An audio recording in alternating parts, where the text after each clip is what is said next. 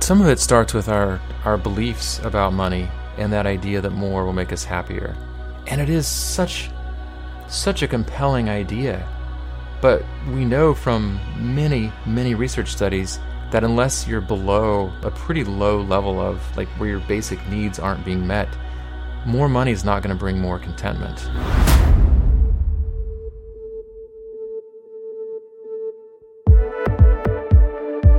Money and mental states, they are so closely intertwined.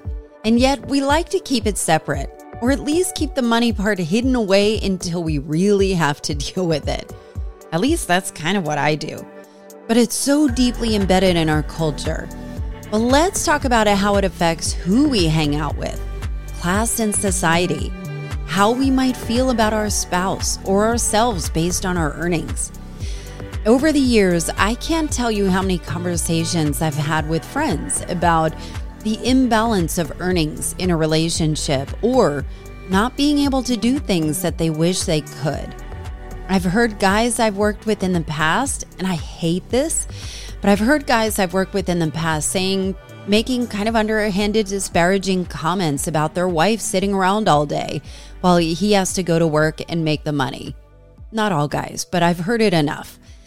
I've heard from women who stay at home but are afraid to go back in the workforce because they don't feel like they have the same earning power or skill sets as some of their peers. You know, it's not like the workplace is really accommodating working moms in the same way that they do for men. In this part of money, all of these kind of underlying bubbling things that we don't really talk about is what I don't hear people talking about enough, and that's why we're talking about it here. So I've been super excited to bring on Dr. Seth Gillihan. Seth Gillihan is a clinical psychologist. He's a best-selling author, podcast host, and creator of the Think, Act, Be online school. He specializes, this is so cool, he specializes in mindfulness-centered cognitive behavioral therapy. And I want to say, because usually when I hear cognitive behavioral therapy, it sounds very scientific, and then blending or fusing it with mindfulness, I don't hear quite often. And Seth shares simple research-based practices for managing stress and anxiety.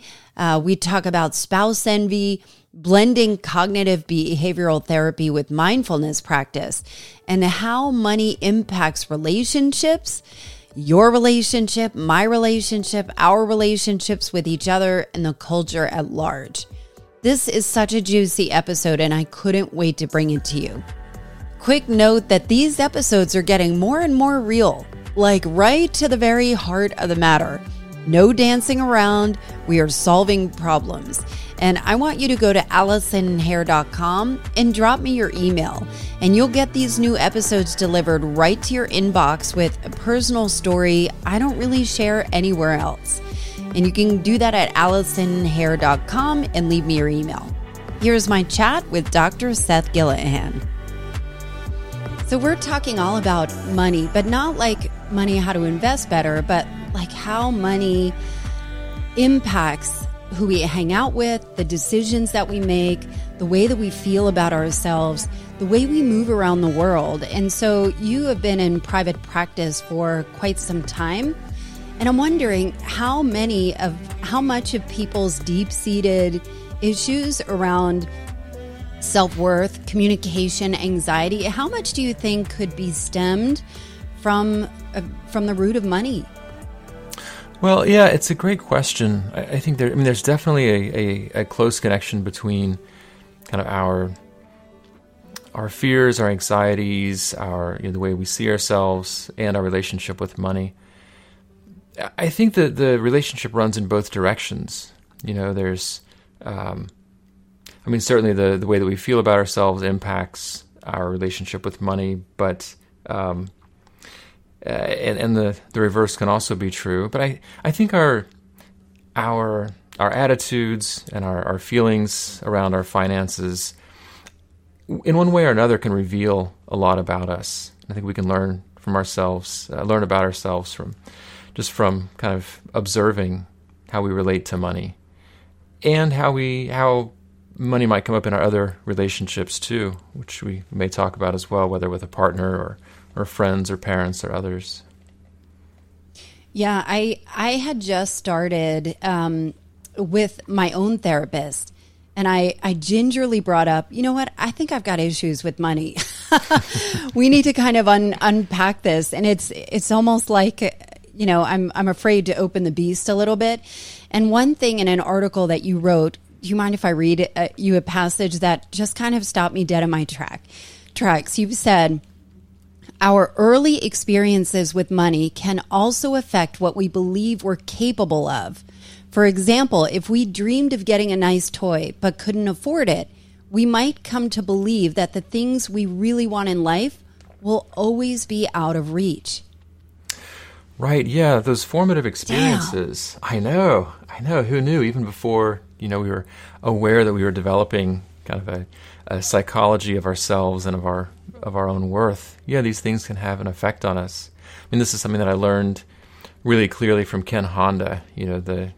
He's also called the Zen millionaire. Happy Money, right? Happy Money. Yes, yeah, great book, really insightful. And yeah, I think those types of early learning experiences can really shape us for longer than we realize, and can end up, there can be a kind of positive feedback loop where we believe certain things about ourselves, which then affects our actions in a way that confirm our beliefs, which then continue to affect what we feel and what we do. And we can, if we're not aware of it, if we're not consciously self-aware, we can stay stuck in those kind of self-perpetuating cycles. But that's what I'm wondering. Do you feel like our ability to earn money, the way that maybe there's stories that we're kind of telling ourselves are being formed in our formative years. Do you feel like it limits what we can earn? Do we have to consciously unlearn it? Well, yeah. I mean, a lot of us, I think, do. I mean, yeah, it's interesting because in my mind, it's not the amount of money that we're able to make is not necessarily a good judge of our psychological health around money. So there are those who are fantastic at making money, they make it hand over fist, and yet have a very unhealthy relationship with money. A person could manage a hedge fund and, bring in multiple millions a year, but that doesn't mean that they have a healthy relationship with money. It just means that they're good at multiplying their income. And I think, if we step back even a little further, maybe this is slightly outside the realm of psychology, but I think all of us grow up in a society where money is really revered, and our self-worth is attached to money.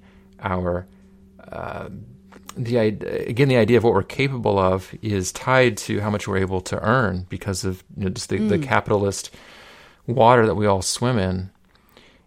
And so I think it takes a lot to see through that. There's a kind of cultural core belief that we have around the value of an income, and that in some way it's hard to value ourselves or the work of others if it's not attached to some dollar value. So that's kind of the bigger picture. But yeah, I think when we can in unconscious ways find ourselves limited in how much we earn because of certain underlying beliefs. Like maybe we have a belief that the work I do is invaluable, or that I don't value myself, and so how could I possibly expect someone to pay for the effort that I'm expending? Or this idea of a kind of fixed, like a fixed pie, where if I have more, that means less for someone else, so there can be guilt attached to money, versus more of, as I'm sure you're familiar with, an abundance mindset where the idea being like a rising tide raises all ships. Right. When I was younger, my mother beat it into my head when I was a teenage girl, and she would say, Allison, never rely on a man to make money. You always make your own money.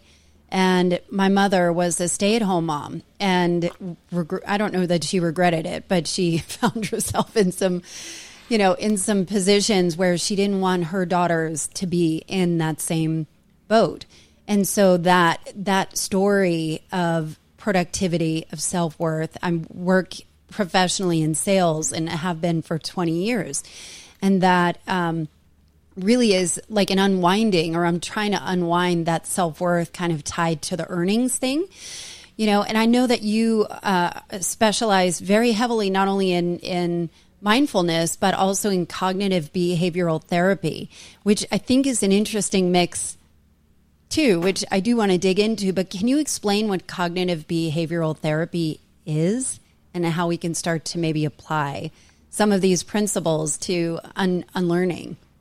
Sure. Well, the cognitive part is just that it's the awareness that we're telling ourselves stories all the time, or we might say our mind is telling us a story all the time. And if we don't recognize those stories, then we're going to live under the assumption that they're true.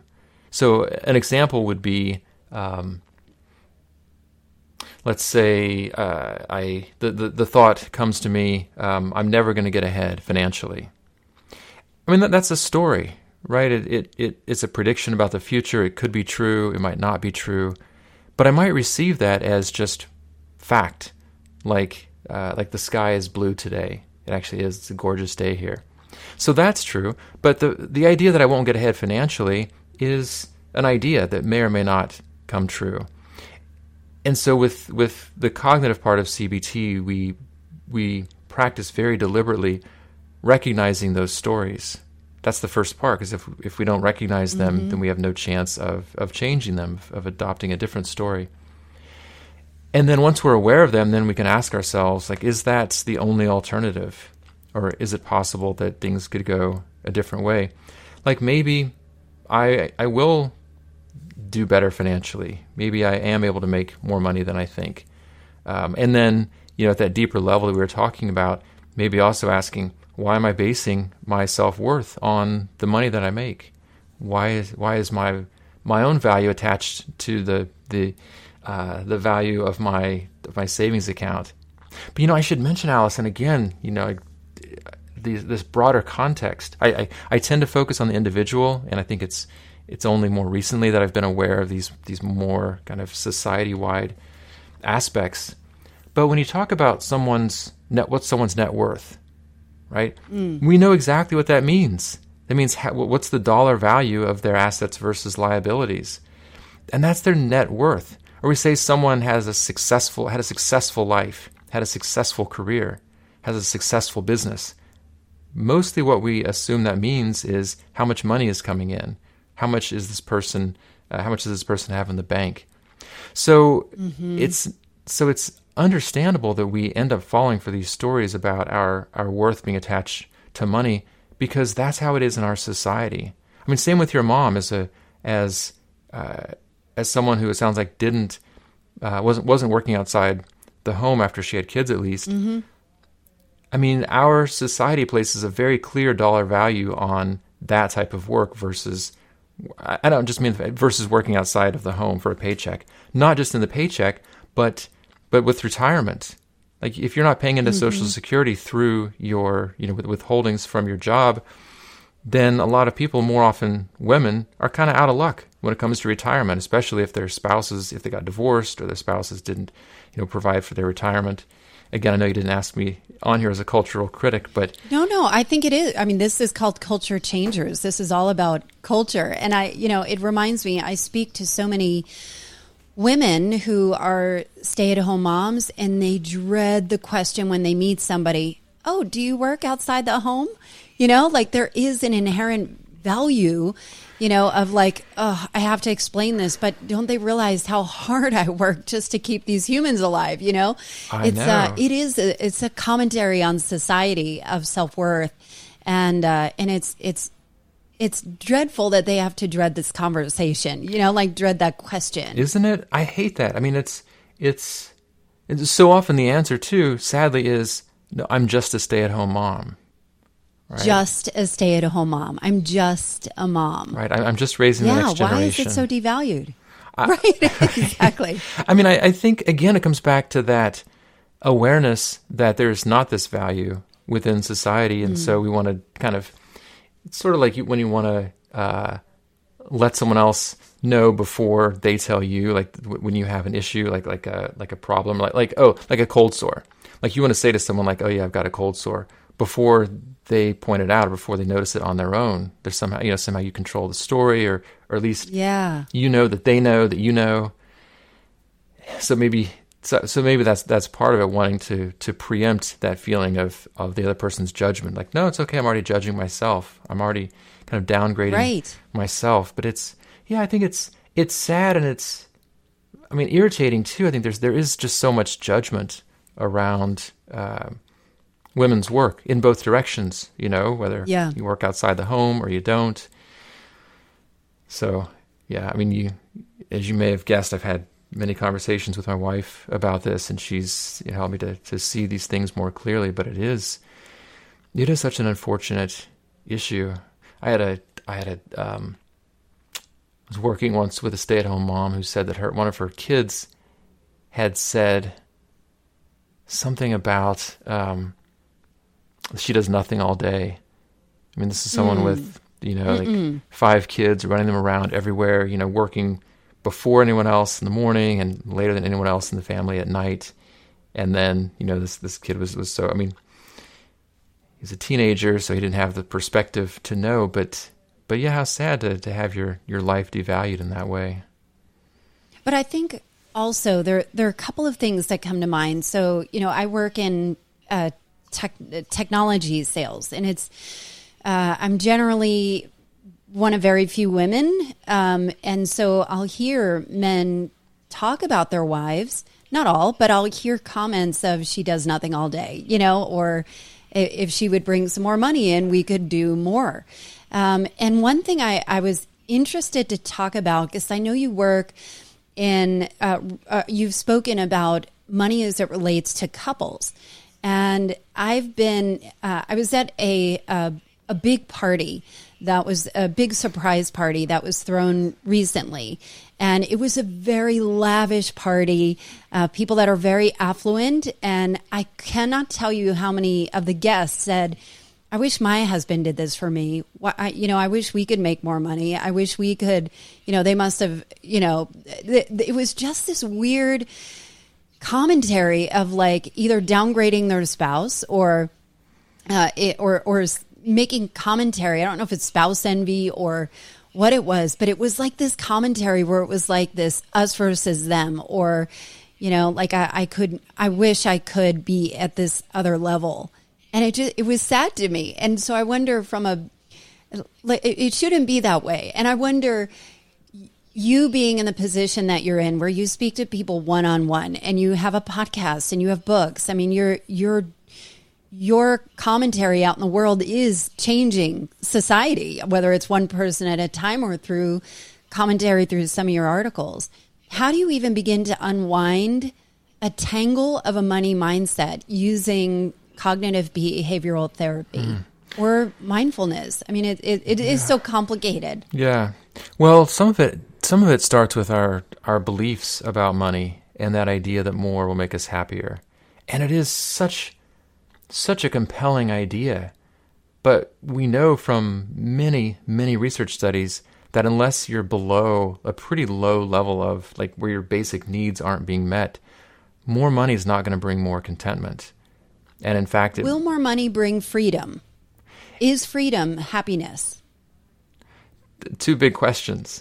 So more money can bring more freedom and more flexibility, and that may bring more happiness. But what we know is, on average, beyond some amount, it used to be 50,000. Last I heard, it's maybe 75,000 U.S. dollars a year.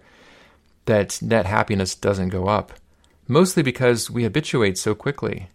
We take things for granted. Whatever the situation is, we get used to it. That doesn't mean that we're not glad to have the freedom and the opportunities that we have, but it's usually not this sort of unadulterated pleasure, or enjoyment or benefit. That there are downsides. Like there are more things to worry about when you have more money. There's more to lose. There's really, So here's the thing, Allison. I mean, I think what's helped me most in my understanding of money is working with people who've had a lot of it, and because I am just as susceptible, to some of the things you were describing, like when I see someone, who's like a couple who's able to do something, really, really nice, and I wish I wish I had that kind of money, that I could that I could plan that kind of trip, for my wife or for our family. Sure. And that, that'd be nice on the one hand, but then, when I talk to people who are in a position to do that, it's not like their lives are ideal. It's not like, it's not the Facebookized version of, everything looks beautiful and glamorous. I mean, it's messy in some way, not necessarily because of the money, but the money doesn't take away the existing problems. Like if someone's in a relationship that's not great, then having more money isn't going to improve that. It could even make it worse. Maybe it means more time apart, less closeness and intimacy, possibility for other people entering the picture in a way that's not good for the couple, in terms of infidelity or that kind of thing. Or it's just, I mean, there's no way really to save enough money or to have enough money that suddenly things are okay.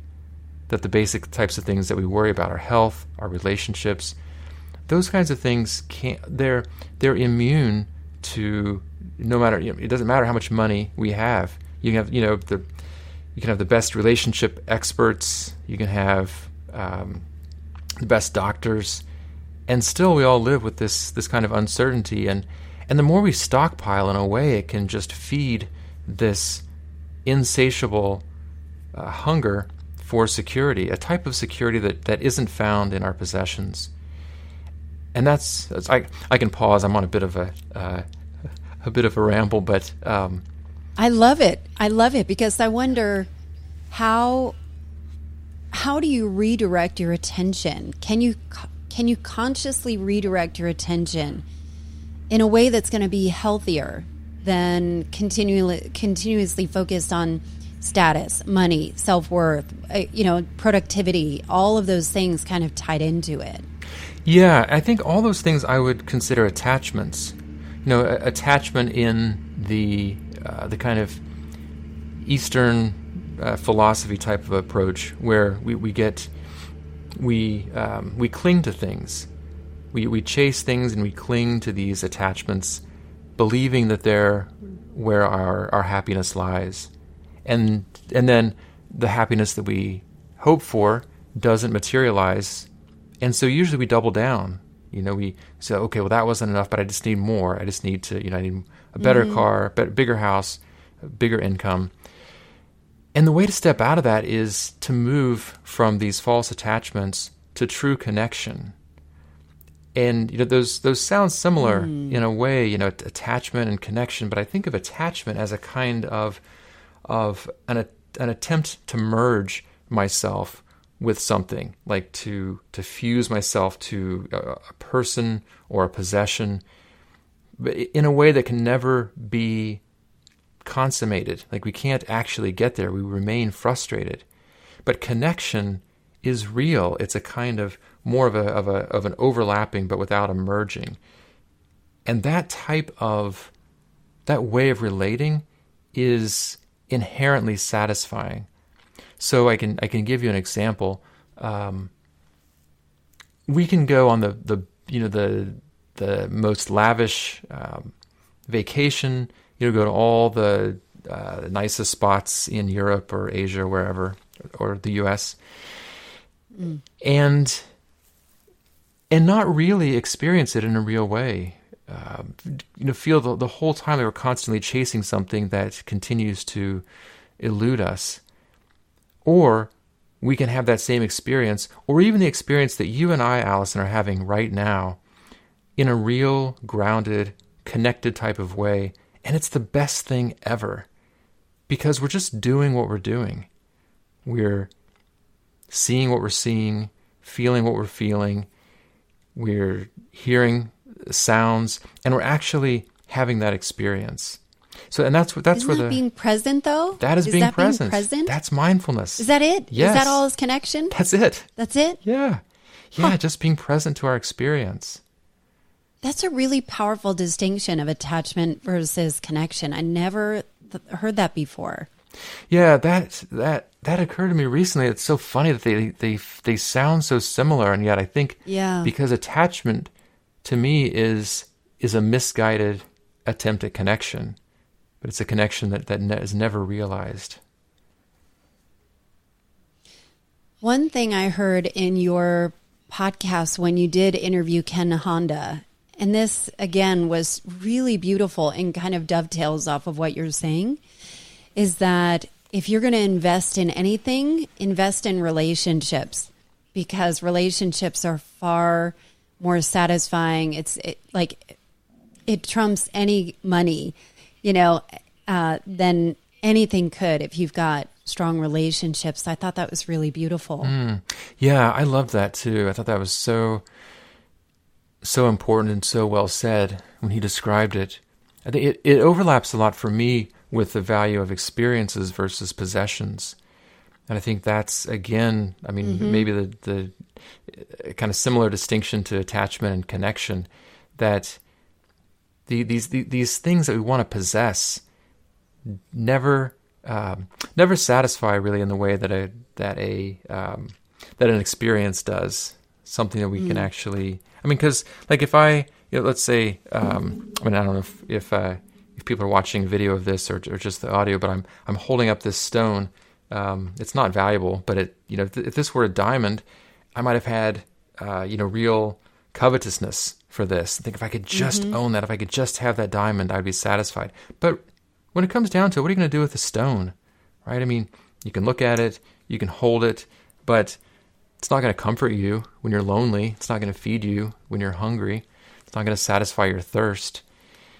Versus an experience, you'd trade everything you have for a glass of cold water if you were dying of thirst and you had this this stone.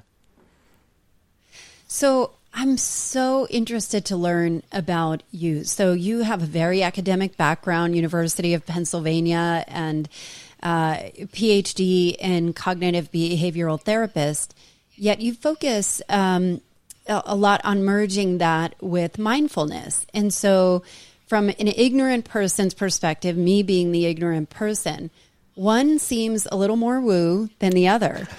How do you experience pushback on that? And what is your experience on merging the two? Why are they important together?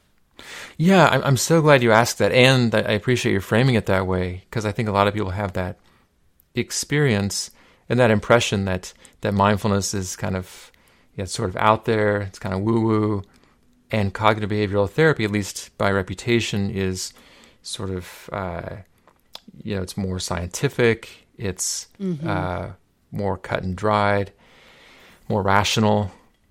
And I came to CBT first. I had a science background in college. I was a biology major, and I think that's why it appealed to me. But really, what I've found in my practice, as I later came to mindfulness, both as a clinician and practicing it myself, is that the two are really indispensable for each other. That I think of them now as head, hands, and heart.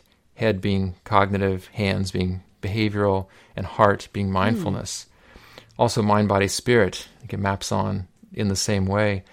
And we need all of those. We need to address all those aspects of ourselves to be, really fully functioning human beings.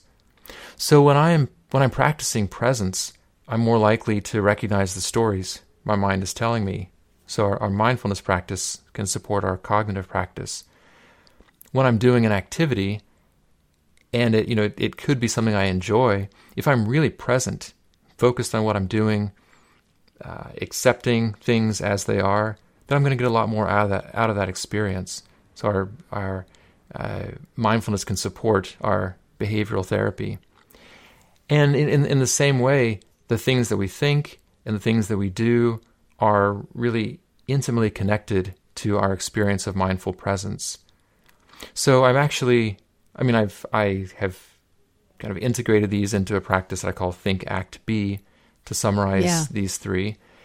And it's actually the provisional title of a new book that I'm finishing up, where I'm really kind of trying to flesh out this integration and the kind of the mutual benefit that mindfulness and CBT offer each other, and what a complete system it can give us. I should mention that there's really a growing body of scientific support for mindfulness, and that a lot of the trappings that we associate with it, like crystals and certain types of clothing and incense and all those things, are fine, but they're not a necessary part of mindfulness, which is the simplest thing. It's just, as you said, it's being present. It's being present and open to our lives just as they are, receiving our life just as we find it. And as simple and direct as that is, it also is the foundation for these deep, meaningful spiritual practices. And also, changes the brain, as we know from brain imaging studies, and affects our cortisol levels, and all kinds of these scientifically validated outcomes. So it's so simple, it's annoying. I know. How can it be so difficult if it's so simple? Right, it's hard work. So what do you, in your practice, what do you find yourself saying over and over again? As a society, a collective, what do we need to hear? What are people struggling with? What do you find yourself saying over and over? So 2 things. 1, come back to yourself. Come back to yourself over and over. Just come back. Okay, yeah, all right, I'm back. And then I'm out and I'm doing something else, and I'm worrying and I'm thinking about something that's not happening now, and I'm disconnected from my body. All right, come back. Come right back. You're right here. So one of the practices that I started doing myself and then shared with others, just this I am here meditation. It's a 3-word meditation, but just I am here. I'm here, and there's an immediate grounding that we can experience. The other is that is to let things take the amount of time that they take. Going back to that scarcity mindset that we talked about earlier. That's hard. It's so hard. That one's hard. Yeah. Mm-hmm. And the alternative is we end up, struggling against the limits of time, and making time the enemy, and feeling like we're constantly being pushed and punished by time limits. But when we accept that the time we have is the time that we have, and we let things take the time that they take, not that we have to go in slow motion, but we just realize like this is going to take some finite amount of time, and as long as I'm doing it, I'm going to be in the experience. What a relief. I've been reminding myself of that many, many times a day lately. You have time. Because I just, reflexively fall into that feeling of like, okay, I'm going to get this done, and I'm going to get this done, and then I have to move on to this. And it's like... Yeah, it's like forcing it through. The whole day. From the time we wake up until we go till we go to bed. But if we can just pause, be like, you have time. It's all right, buddy. Take it easy. Like, you have time. And if we don't have time, then maybe it's not something that has to get done. You have the coolest voice, and it's so calming. That's nice. You're the head of therapy for the Bloom app, which is like an app that combines CBT and mindfulness. Tell us how people can, you have a whole host of resources available to people. Can you talk about some of the ways that people can maybe access some of those resources and help them in their lives? Yeah, absolutely.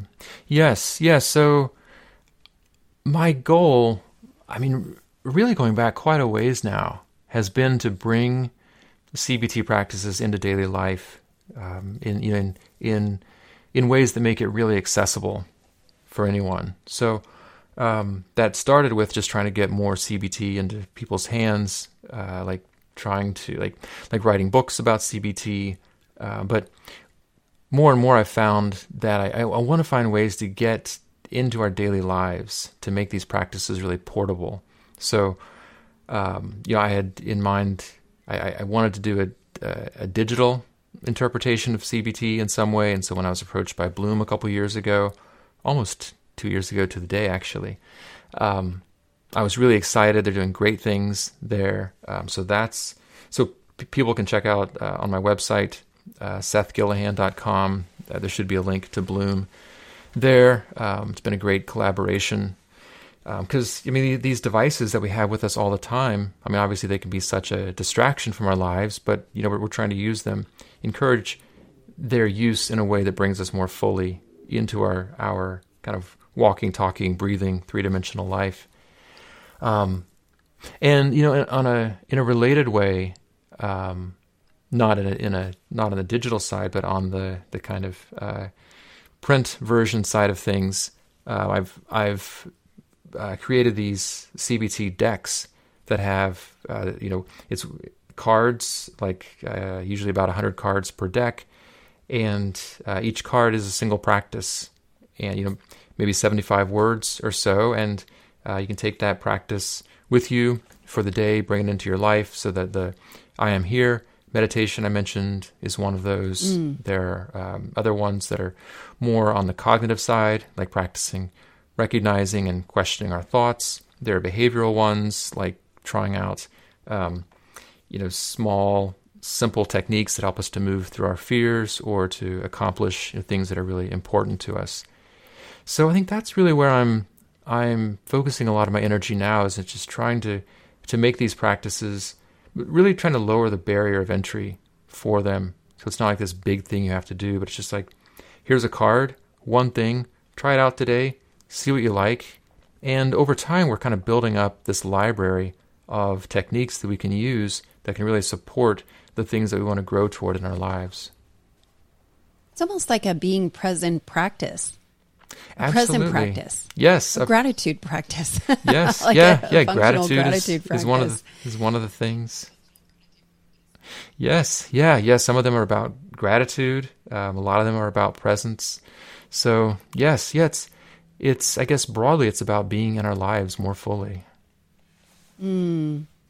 So what are some ways, how can people find you, Dr. Seth? Probably the best way is through my website, SethGillihan.com, and from there are links to some online guided meditations. I have a YouTube channel, links to my podcast, to my books. I think that's a kind of a central place to go. So you're the Think, Act, Be guy, right? I'm the Think, Act, Be guy. That's me, yeah. Think, Act, Be guy. Yes. Well, Dr. Seth, thank you so much for being a guest. This was mind-blowing for me. It was just so great to kind of to reframe some of the ideas that are holding us back and figuring out how do we just come back to us. Well, that is a really nice summary of what CBT is, reframing and coming back to ourselves. So I really appreciate your questions and your comments. Thank you for having me on. Sometimes I feel like we can really solve the world's biggest problems together on the Culture Changers podcast. Is that an ambitious goal? I don't know, but it feels like I can do it. And it all starts with getting to the root of what is most important in your life. And based on your feedback, I'm hearing that these topics we're covering are issues that are really resonating with you and issues you've never known that you've been dealing with it. They never had a name. They just bubbled underneath the surface. And then they manifest itself in different ways. And this is happening in my life too. So hopefully we can make it better together. And I'm so excited to have Dr. Seth Gillihan's wisdom and perspective today. I've linked his info in the show notes, and I've linked my info in the show notes because I want you to tell me what's going on for you. I want you to reach out to me. What are you facing that's holding you back? What's pissing you off? What are you struggling with? Or what's working for you? And, maybe you have some feedback that you'd like to make this show better, have some critiques over that. I'm open to that too. So if you can connect with me on the socials or drop me your email at allisonandhair.com, where all the meaty good stuff happens. Thanks for listening, and I'll see you next time.